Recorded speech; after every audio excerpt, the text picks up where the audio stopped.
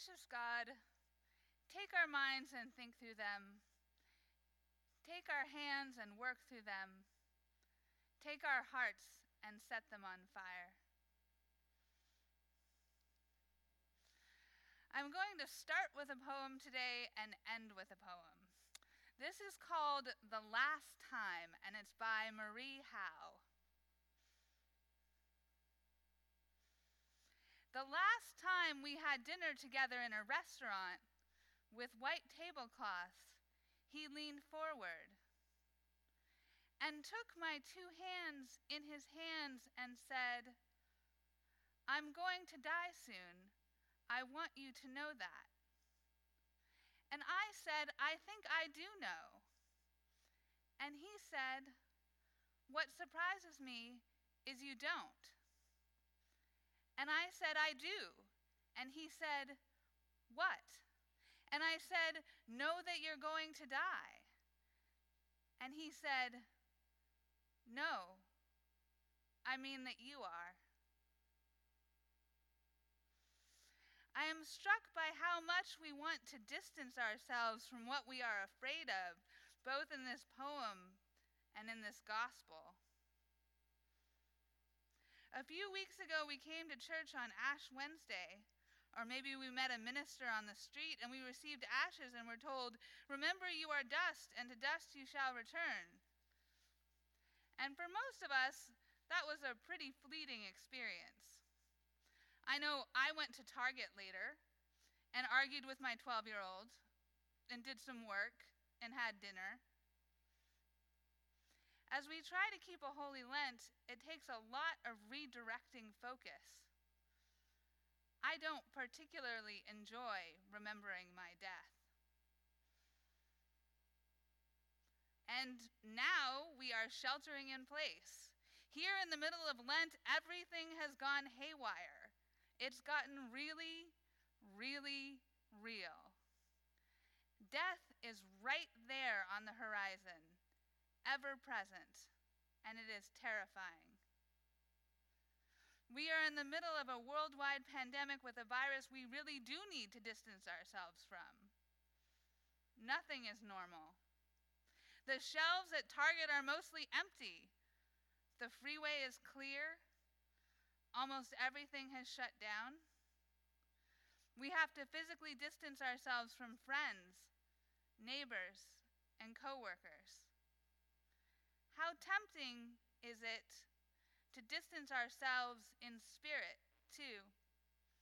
To turn against our fellow human beings because we are afraid.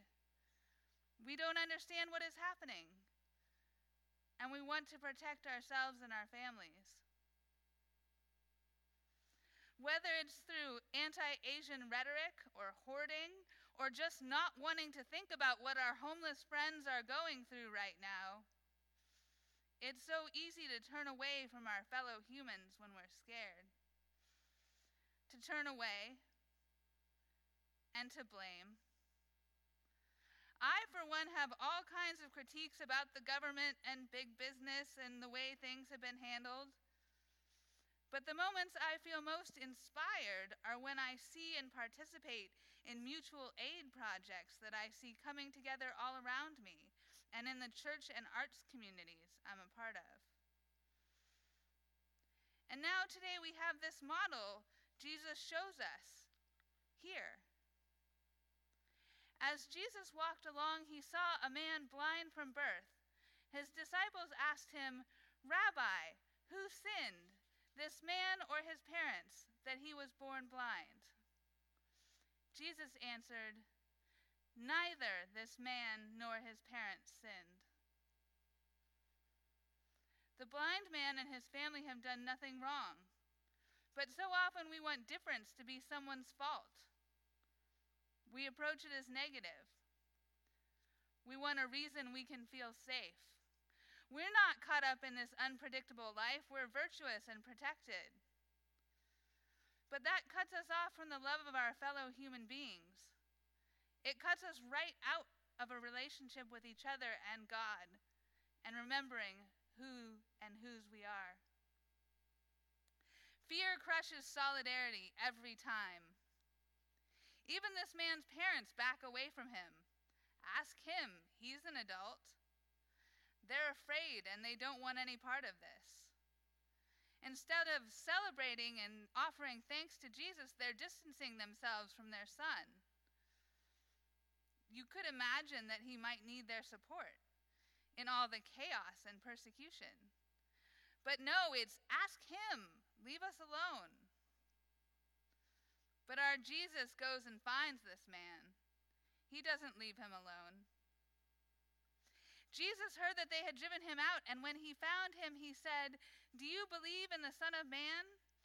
He answered, "And who is he, sir? Tell me that I may believe in him." Jesus said to him, "You have seen him, and the one speaking with you is he." He said, "Lord, I believe." This Jesus, he is not afraid. He is love itself, showing himself to this man who was begging in the street.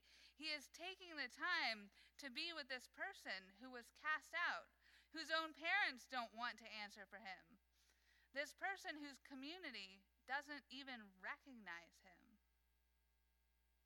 But Jesus recognizes him.